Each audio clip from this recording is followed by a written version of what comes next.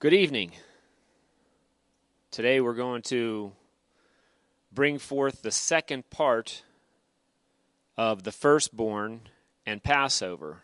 That second part being our second teaching in this particular segment, but it is part 5 on the firstborn. And let's open in prayer today. Father, we come before you and ask for your Son to be shown evidently in this nation. This nation seems to be in great disarray and war in the streets.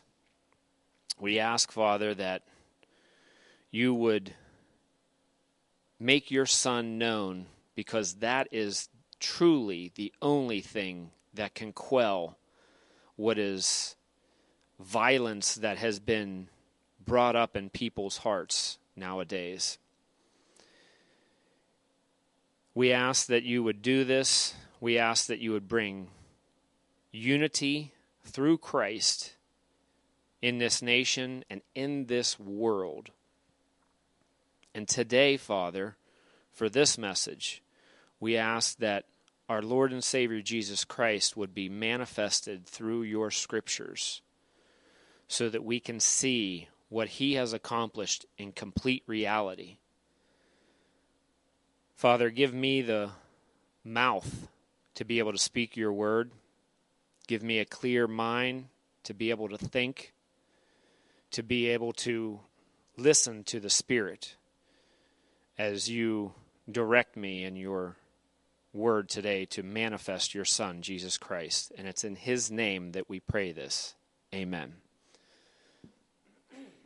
Today, we're going to pick up where we left off looking at Hebrews 11:28 with regards to the firstborn in connection with Passover. And this will be, as I said, the 5th installment in the series on the firstborn. We looked at portions of Exodus 12, Leviticus 23, and Deuteronomy 16 in laying the foundation through isagogics in preparation for us entering into the New Testament. Remember, isagogics is the historical background. In the realm of that exploration, of those passages that we ask a question in the realm of the exploration of those passages. And that question was, why did Yahweh kill all the firstborn males, both man and beast, in the land of Egypt, who didn't have the blood on their doorposts that night?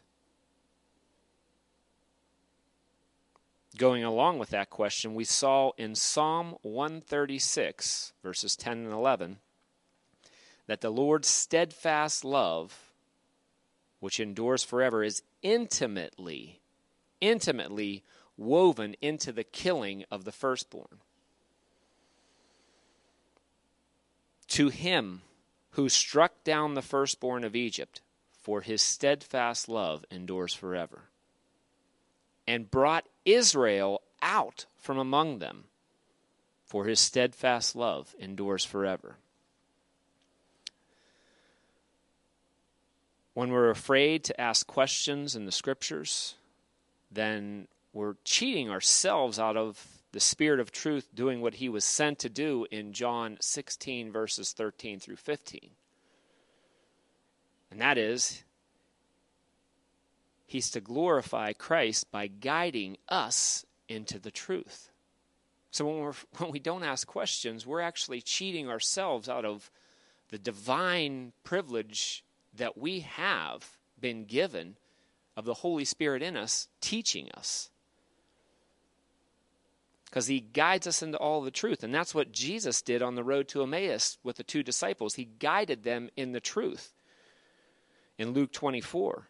And we can have that same unveiling by the Spirit because he takes what is Christ and declares it to us. The Spirit, that is, takes what is Christ and declares it to us.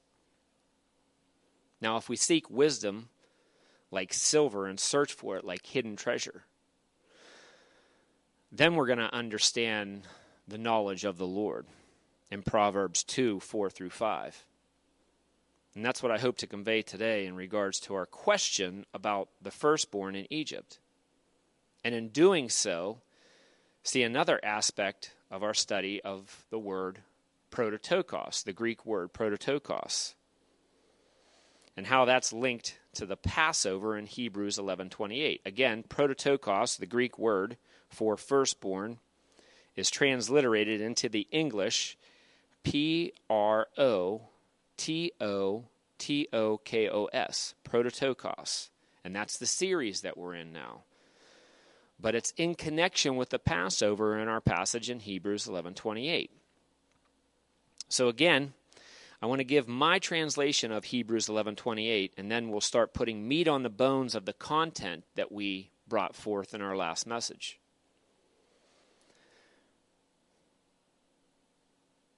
Hebrews 11:28. By faith, he, that is Moses, instituted the Passover and the pouring of the blood, in order that the destroyer of the firstborn might not touch them. The Greek word, which I translated as pouring, is prokousis, and that's transliterated into the English Proschusis, prokousis. It's only used once in the New Testament, and that's in this verse. I translated it as pouring with help of A.T. Robertson, who cites Exodus 12:22, right in our passage of Exodus where we were last week.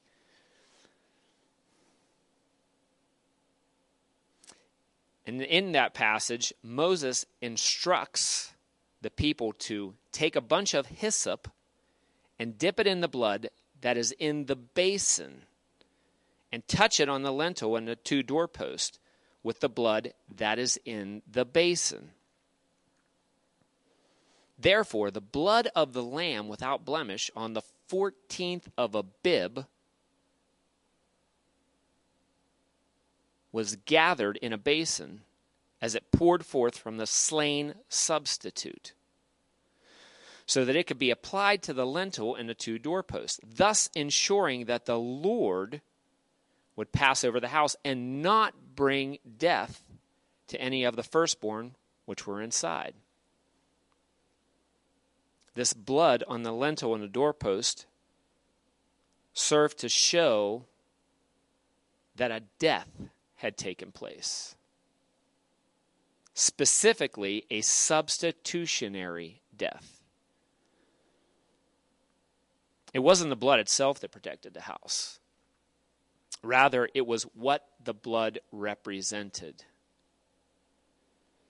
So it is in Hebrews 9:14 through 17, where the blood is equated with a substitute. And the reality of that substitute is Christ Jesus, our Passover lamb, in 1 Corinthians 5:7. Now, let's take a look at what we covered previously and show how that was a teaching aid for what Jesus would accomplish in reality.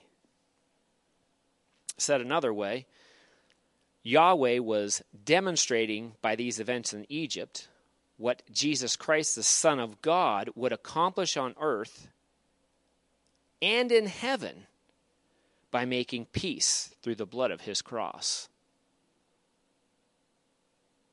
He would use earthly things.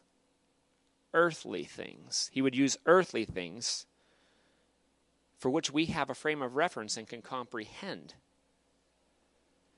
to describe the wisdom of God in heavenly realities which the Son of Man would bring to completion by his sacrificial substitutionary death for all.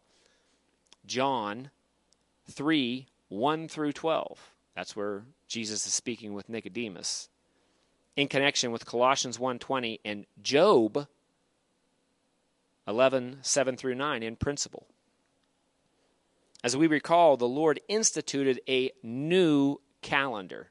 He instituted a new calendar for Israel to start their year in the month of Abib. when they were freed from the slavery of Egypt. In Exodus 12:2, this month shall be for you the beginning of months. It shall be the first month of the year for you. This groundbreaking event was so huge. It was so huge that Yahweh wanted to alter Israel's current calendar to start with this month. This depicts a new beginning. A new beginning for Israel. And the event which was the catalyst for that was the Passover and the killing of the firstborn in Egypt. Jesus, on the night he was betrayed, we're starting to see things. We're going to start to see things now. On the night that Christ was betrayed in Luke 22:20,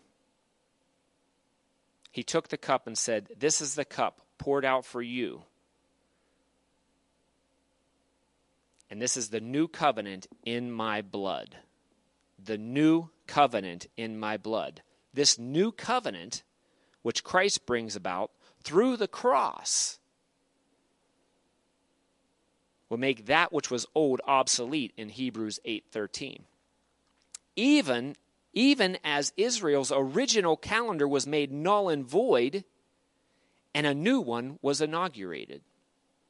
Paul, he would tell us that the new creation is present in Christ and the old has passed away.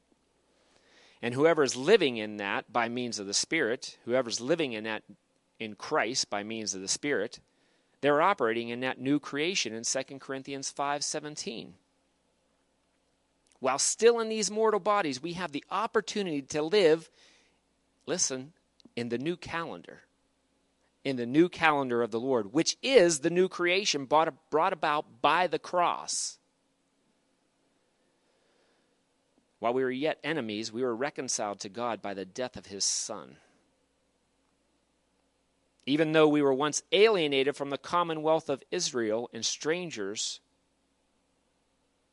to the covenants and the promise, we have now been brought near by the blood of Christ. Romans 5:10 in connection with Ephesians 2:12 and 13. Now, this invisible new calendar / new creation, we're kind of blending them both together. We're showing the reality of what Exodus 12 was talking about. So this invisible new calendar / new creation will one day be evident to all when the one seated on the throne says in Revelation 21:5, "Behold, I am making all things new."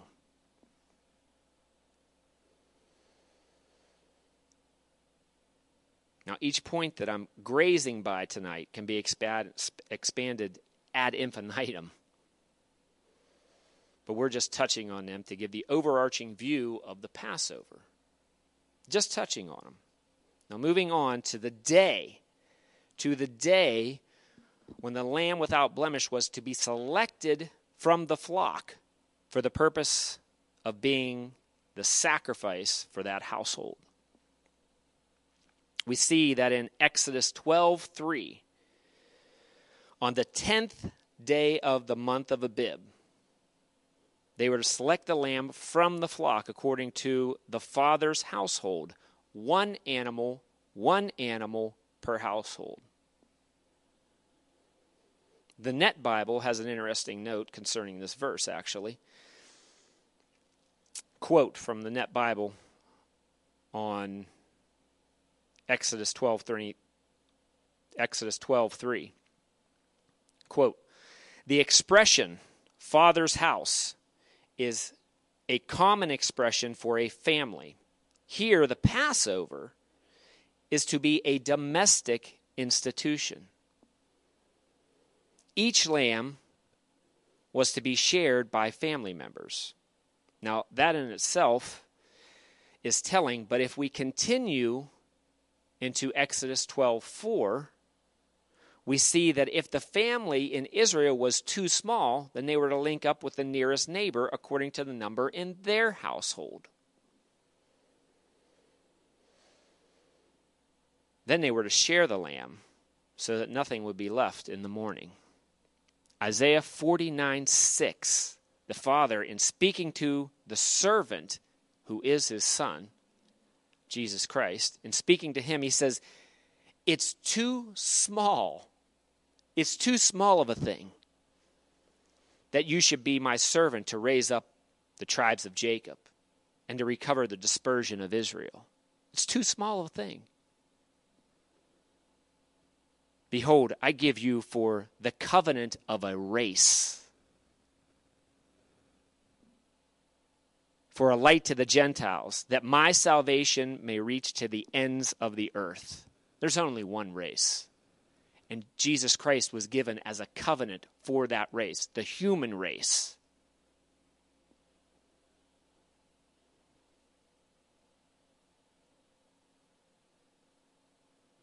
I just actually restrained myself from saying a whole bunch of stuff. It went through my mind really quickly, and I said, no, I'm going to stay on point here.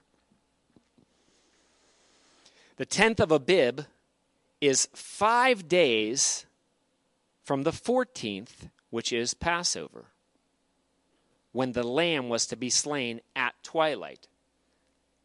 10th, 11th, 12th, 13th, 14th. It's 5 days.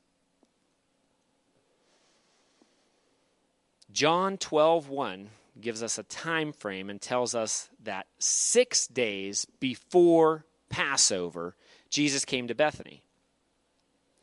We see that he ate dinner that night at the home of Lazarus, the one whom he raised from the dead. Now, if we skip a little bit into that chapter, skip a little bit ahead into that chapter, into John 12:12, it explains that the next day, the day after he ate dinner with Lazarus, the next day, which would be 5 days before it was Passover, the next day a large crowd, which had come out for the feast, gathered because they heard that Jesus was coming to Jerusalem. Remember, it was 6 days before Passover when he ate with Lazarus, and the next day, which was 5 days, there's this big crowd because all the crowds gathered in Jerusalem at that time for Passover. We're going to see about that later on. So it was 5 days before Passover, making it the 10th of Abib. John goes on to tell of his triumphal entry into Jerusalem, riding on the colt of a donkey. Now, if we use scriptural congruency, in Mark 11, 1 through 10, and Luke 19, 29 through 40, the scene becomes clearer in that the people were rejoicing and praising God, saying, "Blessed is the King who comes in the name of the Lord, peace in heaven and glory in the highest." When the Pharisees heard this, they were pretty ticked off. And they told Jesus, "You got to stop them. You got to stop them from shouting like this and praising." And what did Christ say? He says in Luke 19:40, he said, "I tell you, if they were silent, the stones would cry out." Why? Why would the stones cry out if they weren't crying out in rejoicing that the King was there? Because the Father had selected the lamb from the flock for his household to be the substitute for his family. Galatians 4:4. It was the 10th of Abib. That's why the rocks would shout if it wasn't for them shouting. This is why Jesus took on flesh, so that he could enter into his creation and bring back that which was lost. For the one who sanctifies, that's Christ, and those who are sanctified, that's us, they all have one source in Hebrews 2:11. Even as Jesus in John 6, speaking metaphorically, which the people got all bent out of shape about that too, because they thought that he was speaking literally. But when he was speaking metaphorically in John 6, he says, "My flesh is true food, and my blood is true drink."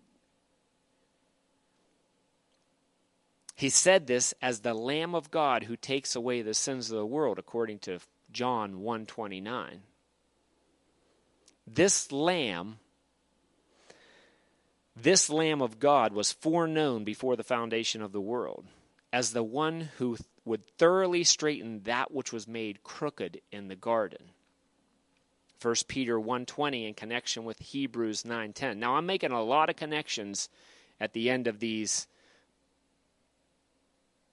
sentences, if you will, that I'm saying. And if you write these verses down and you look them up, you're going to see an explosion of insights. Because we don't have time to get into all of these verses. We don't. There's just no way. Christ, as the Son of God, was faithful over God's house in Hebrews 3:6. And that house is where he makes his dwelling in 2 Corinthians 6:16. For I will be their God, and they shall be my people, he says. Even as Jesus says in John 14:2, in my Father's house are many rooms. If it were not so, would I have told you that I go to prepare a place for you? In my Father's house, there's many rooms. And we're going to see that this is not just for some who he goes to prepare a place for in his Father's house, but it's for all. Now, moving on, in order that we can see the horizon of the landscape for which the event in the Exodus depicts,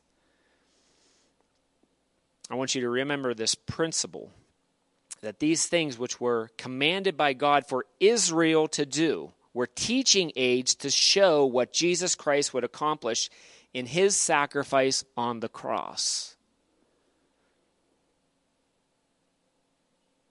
Let's not forget that God declares the end from the beginning in Isaiah 46:10. So he's showing us in earthly things, such as the lamb for the Israelites on Passover, what Christ would do as the Son of God and the Son of Man on a universal heavenly scale for all creation on the cross.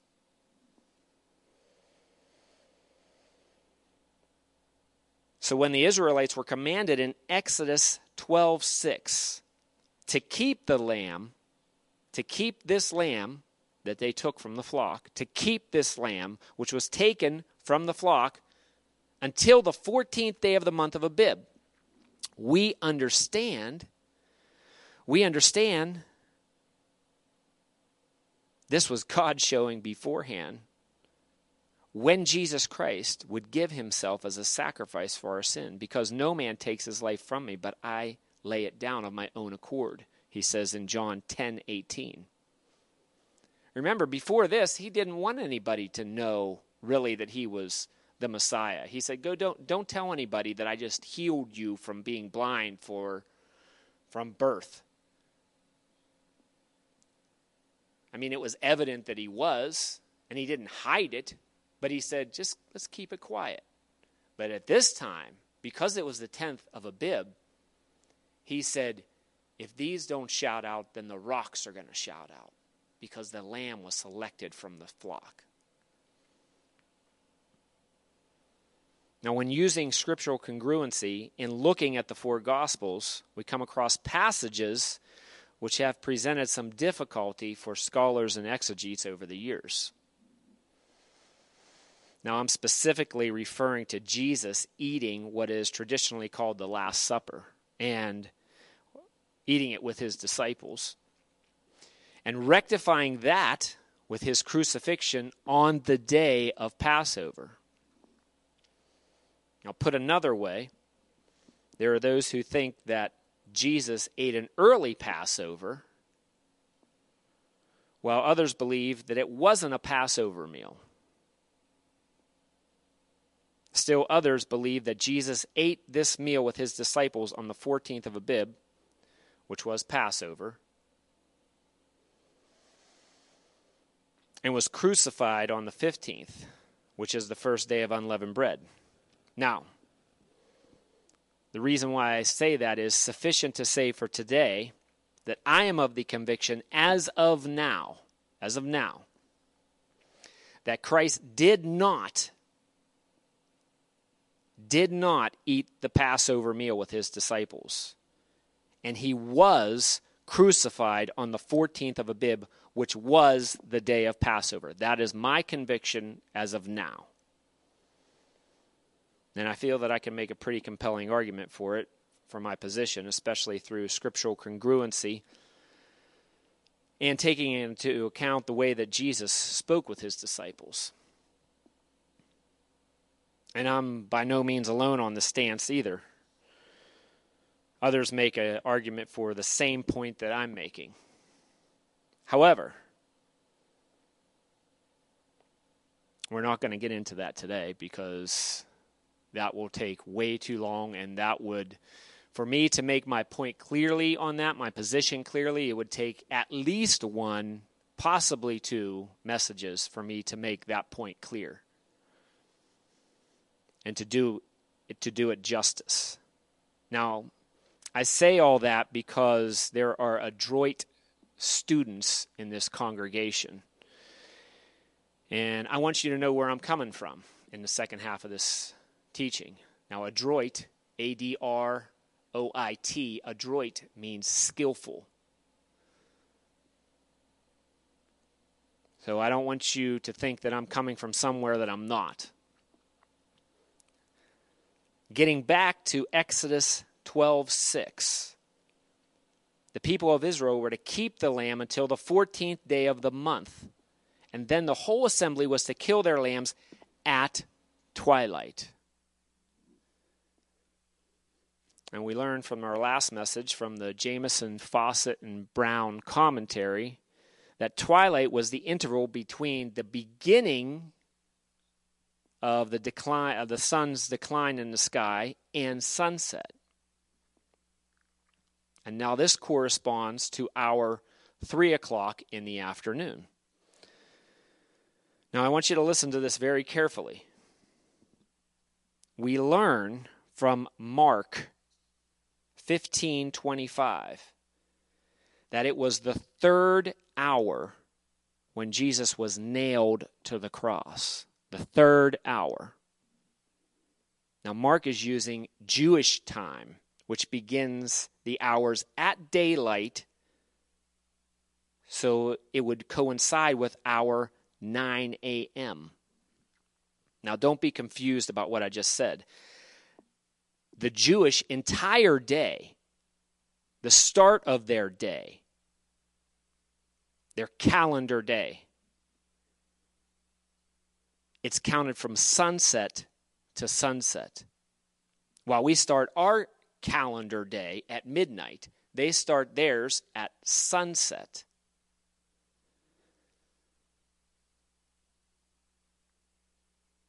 And like I said, we start ours at midnight. They began theirs right after the sun completely goes down or sunset. Now, they begin counting their daylight hours at dawn.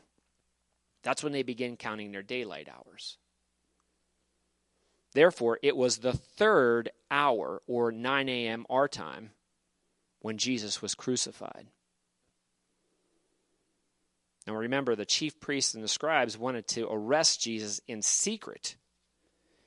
And so they sent a party who was led by Judas in the cover of night in Matthew 26, 3 through 5, in connection with Luke 22, 47. Now they did this for multiple reasons. And the Holman Christian Standard Bible note on Luke 22, 66 is very helpful here, listing 3 points about why they did this. And I'm going to quote these 3 points. Quote, number 1, No trial could be held on the morning of a feast day, that is Passover. Number 2, there was no formal defense offered for Jesus. Number 3, the verdict was reached in 1 day and not 2 days required for capital offenses. So they completely circumvented all the correct procedures for having a trial. Another reason, now this is me now, another reason for arresting Jesus in the cover of night was that they wanted this all to be done before the feast happened. They didn't want to do it during the feast lest the people would riot in Mark 14:22. So they wanted it all done before the feast happened. This is why they hurried all this, and they cried out for Jesus to be crucified to Pilate early in the morning. Hence, Jesus was nailed to the cross on Golgotha at the 3rd hour, or 9 a.m. our time. Now, from the 6th hour to the 9th hour, talking Jewish time, from the 6th hour to the 9th hour in Jewish time, hour 12 p.m. to 3 p.m., darkness fell upon the whole land, and Jesus cried out, my God, why have you forsaken me?" Matthew 27:45 through 46. Now, very shortly after this, he said, "It is finished," which is tetelestai in the Greek, the name of our church, and exhaled because his work was done. He yielded up his spirit because no man took his life from him, but he laid it down. And he did this around 3 o'clock our time, or the 9th hour according to Jewish time, which is twilight. This is the same time the Israelites in Egypt were instructed to kill the Passover lamb in Exodus 12:6. The same time. And this was a teaching aid to show what Jesus would accomplish in reality, by becoming obedient to the point of death, even the death of the cross in Philippians 2:8.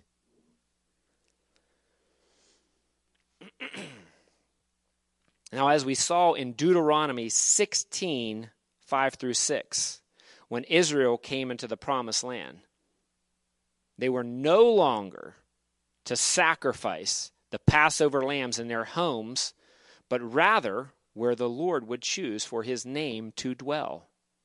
I hope you remember that from our last teaching. And that was Jerusalem, and more specifically, the temple. This being the case, the ironic part of it all is at the very time when Jesus was finishing his work on the cross and breathed out his spirit to the Father, listen closely, hundreds of thousands of lambs were being brought to the temple in order for them to be sacrificed. Hundreds of thousands of lambs. To prove this point, I have a quote from Josephus, who didn't believe in Christ at all. I have a quote from Josephus when he was estimating the number of people who came to Jerusalem during the Passover feast, because he was given the task of estimating how many people were in Jerusalem. This was around AD 70. And there was one really good way to do it. Now, this is from the Wars of the Jews in section 693. In other words, there's a large section 6 and a subsection within 6, 9, and then there's another subsection, and that is 3. Verses 423 through 425. Quote, So these high priests, upon the coming of the feast, which was called Passover, when they slay the sacrifices from the 9th hour till the 11th, but so that a company not less than 10 belonging to every sacrifice, for it is not lawful for them to feast singularly by themselves, and many of us are 20 in a company, found the number of sacrifices was 256,500 upon the allowance of no more than 10 that feast together, amounts to 2,700,200 persons that were pure and holy. In other words, let me make this clear. In other words, what Josephus is saying here is he needed to get a count on how many people were in Jerusalem at the time. And this is how he figured out about how many people died in Jerusalem at that time. Because he said they got a count from the priest how many lambs they sacrificed on the day of Passover. It seems astronomical if we think about it. But it wasn't just one priest there doing this. There was many, many priests that were doing this. And if we look back into the Old Testament, when Solomon dedicated the temple, he slaughtered thousands upon thousands upon thousands of animals in the dedication of the temple. So the priests, this is what they did. And they did it fast, and they did it well, and they did it with precision, according to what the commandment says. And when he counts the people that were pure and holy, that does not take into account, just to give you an understanding of what he's saying in here, that does not take into account what, as he goes later in this passage to describe, the lepers, the women who were menstruating, all others who were unclean that couldn't go to the temple. It doesn't take into account then. So there was even more people in Jerusalem that time when it was sacked by Rome. But my point of all this is what he's saying is that the priest counted the lambs which were sacrificed on that particular Passover in AD 70, or near AD 70. And there were 256,500 which were slain that day. And that's how he figured out how many people were in Jerusalem, accounting that at least 10 people were per sacrifice. And like he said, sometimes you had 20 in a company. So hundreds of thousands of lambs were getting ready to be sacrificed at the time when Jesus, the true Lamb of God, was dying for the sins of the world. And don't you know that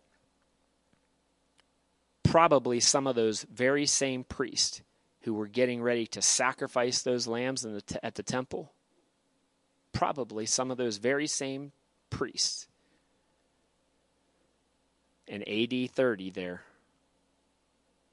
were involved in the plot to put Christ on the cross, who was the complete reality of what they were about to do in the temple. How blind they were at that time. They wanted to keep up the ritual, but the reality was right in front of them, and they put him on a cross. But that was God's plan the whole time, because he knew exactly when he wanted his son to go into history. I was thinking about this. If God would have sent his son into history around David's time, he wouldn't have been crucified. Because David knew what his plan was for a sacrifice. He knew his plan. He knew that he preferred all humanity and was going to redeem it. So David wouldn't have put his son on a cross. But at the right time, God sent his son, and he knew that that was the right time to send it. Again, as I said last week, God knows the end from the beginning, and he incorporates even the negative decisions of people into his plan to bring about his ultimate end, which is salvation for all. So he knew exactly when to send his son.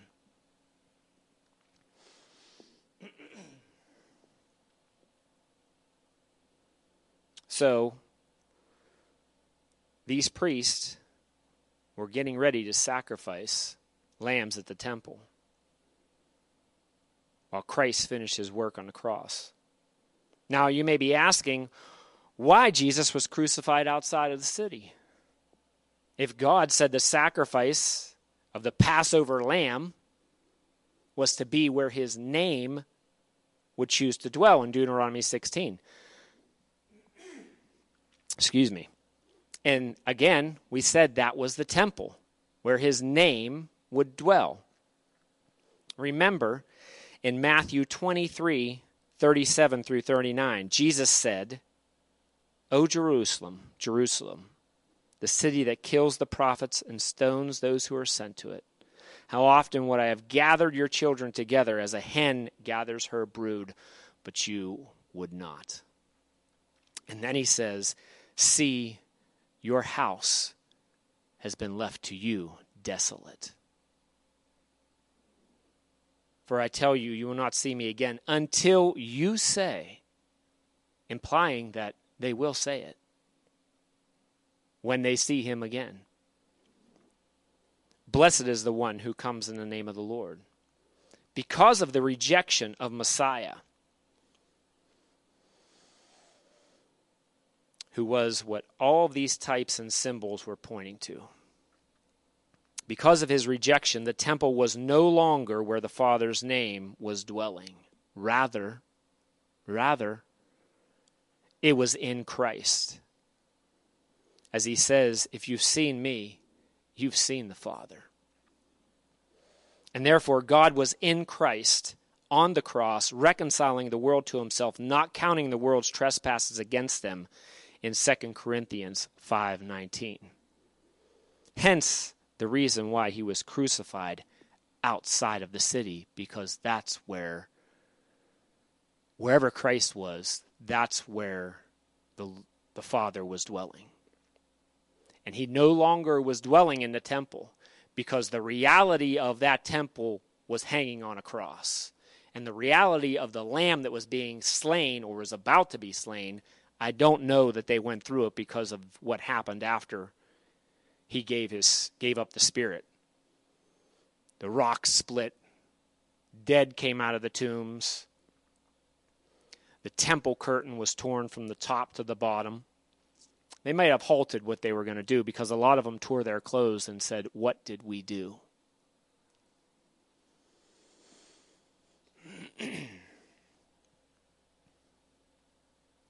Now, I have to hit this next point really quickly in order to get to our main question before we run out of time. Exodus 12:10 makes the point that none of the lambs shall remain until morning. Whatever is not eaten shall be burned. Why? Why is this point stressed by God to Moses? Remember, all this is a teaching, and it's a teaching aid to Israel at the time of what the Messiah would accomplish on the cross.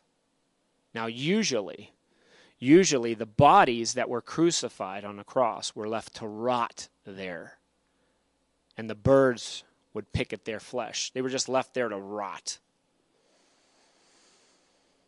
But because the next day was the first day of unleavened bread. Think back to our last teaching. Because it was the first day of unleavened bread and was a holy convocation, the Jews didn't permit anything dead to defile their land. John 19:31 in connection with Deuteronomy 21:23. Isn't that funny? Isn't that hilarious? They were still sticking to these rules and regulations above the reality which was Christ. We can't allow anything to defile our land. The next day, this is the preparation day, which is Passover. But the next day is a holy convocation to the Lord. And tonight is Passover. We got to get these bodies taken down.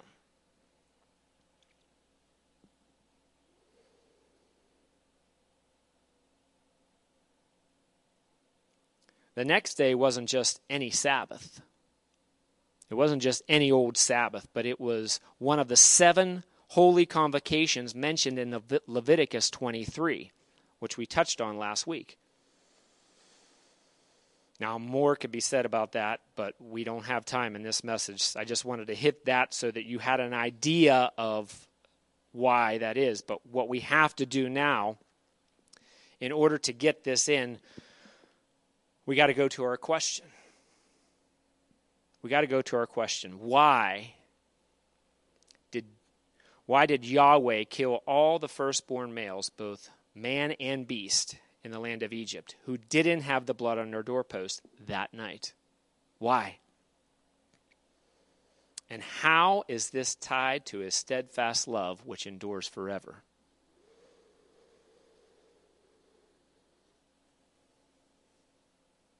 Exodus 12 through 13 explains that the Lord went through Egypt that night and killed all the firstborn males, both man and beast. And in that way, he executed judgment on the gods of Egypt. Small g.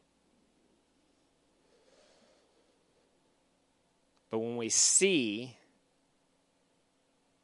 he sees the blood, which signifies the death of the sacrifice, on the door, he would pass over and not strike anyone down from that house. Hebrews 11:25 through 26. In the portion about Moses, in the chapter of Faith Heroes, it equates the pleasures of sin with the treasures of Egypt. Even as Israel, I hope you're going to follow this. Sin, the pleasures of sin with the treasures of Egypt. In other words, sin and Egypt. Even as the Israelites were slaves to Egypt for 430 years in Exodus 12:40, Paul says that we were once slaves to sin in Romans 6:20. But this slavery, it wasn't for 430 years. Rather, it came into the world by Adam in the garden through one trespass in Romans 5. So it was a whole lot longer than 430 years. And the result of sin was that death entered and began to reign. The result of sin was that death entered and began to reign. In Romans 6:23, Paul makes a financial analogy with regards to sin and death, saying that the wages of sin is death. It's a financial analogy. The wages of sin is death. In other words, what you're paid from sin is death. But James, in his epistle, brings forth a maternal analogy with regards to sin and death. The Holman Christian Standard Bible translates James 1:15 this way: "Then after desire has conceived, it gives birth to sin. And when sin is fully grown, it gives birth to death." Paul essentially brings out the same point in Romans 5:12, saying that sin came into the world through one man and death through sin. He essentially is saying the same thing, that death was born out of sin. Jesus, on the road to Emmaus, in speaking with his two disciples, interpreted in all the scriptures. Where did he begin? Oh yeah, beginning with Moses. Beginning with Moses, all the things concerning himself in Luke 24:27. Do you think he touched on the Passover? Oh, you better believe he did. You better believe he did. So if we look at the Passover in Egypt in the light of its complete reality, that being Christ, we see that the one who knew no sin became sin so that we would be made the righteousness of God in 2 Corinthians 5:21. That goes right back to Jacob and Esau, where we kicked off our series on Jacob and Esau. If you remember, this series is in the wake of that. In other words, what was the visible tracks of that. This series came out of the visible tracks, and we're seeing that now. And not only that he became sin for us so that we could become the righteousness of God, but not only that, but we know that from Hebrews 2:9 through 15, or we should know if we've been paying attention in Pastor Knapp's Hebrews series, that he tasted death for everyone so that he would free us from the power of death, which had us in lifelong slavery. He tasted it for everyone so that he could free us from the power of death.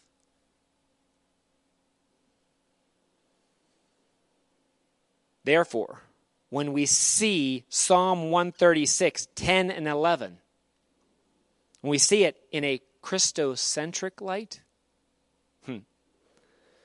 we understand why his steadfast love endures forever. To him who struck down the firstborn of Egypt, for his steadfast love endures forever, and brought Israel brought them out from among them.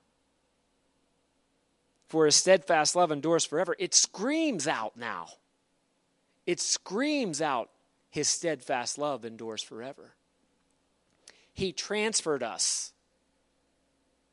Thanks be to God who transferred us from the kingdom of darkness, or from the power of darkness, to the kingdom of his dear Son. He brought Israel out. He brought us out. You're no longer enslaved to sin anymore, and death has no power over you. Jesus Christ, the firstborn from the dead, in Colossians 1:18, destroyed the power of the firstborn of sin, which is death. And he did this on the cross and in his resurrection. And because of that, he says, "Death, where is your victory? O death, where is your sting?" And at the restoration of all things in 1 Corinthians 15:26, when all his enemies are put under his feet, death will be utterly destroyed. And the victory then will be evident to all. That victory that only those who have eyes now can see, that victory at that point will be evident to all. Now, if we link up 1 Corinthians 15:21 through 22 with Colossians 1:20 and Romans 5:18, we see clearly that all creation is hid securely in the house of God, while he destroys the firstborn of sin, which is death.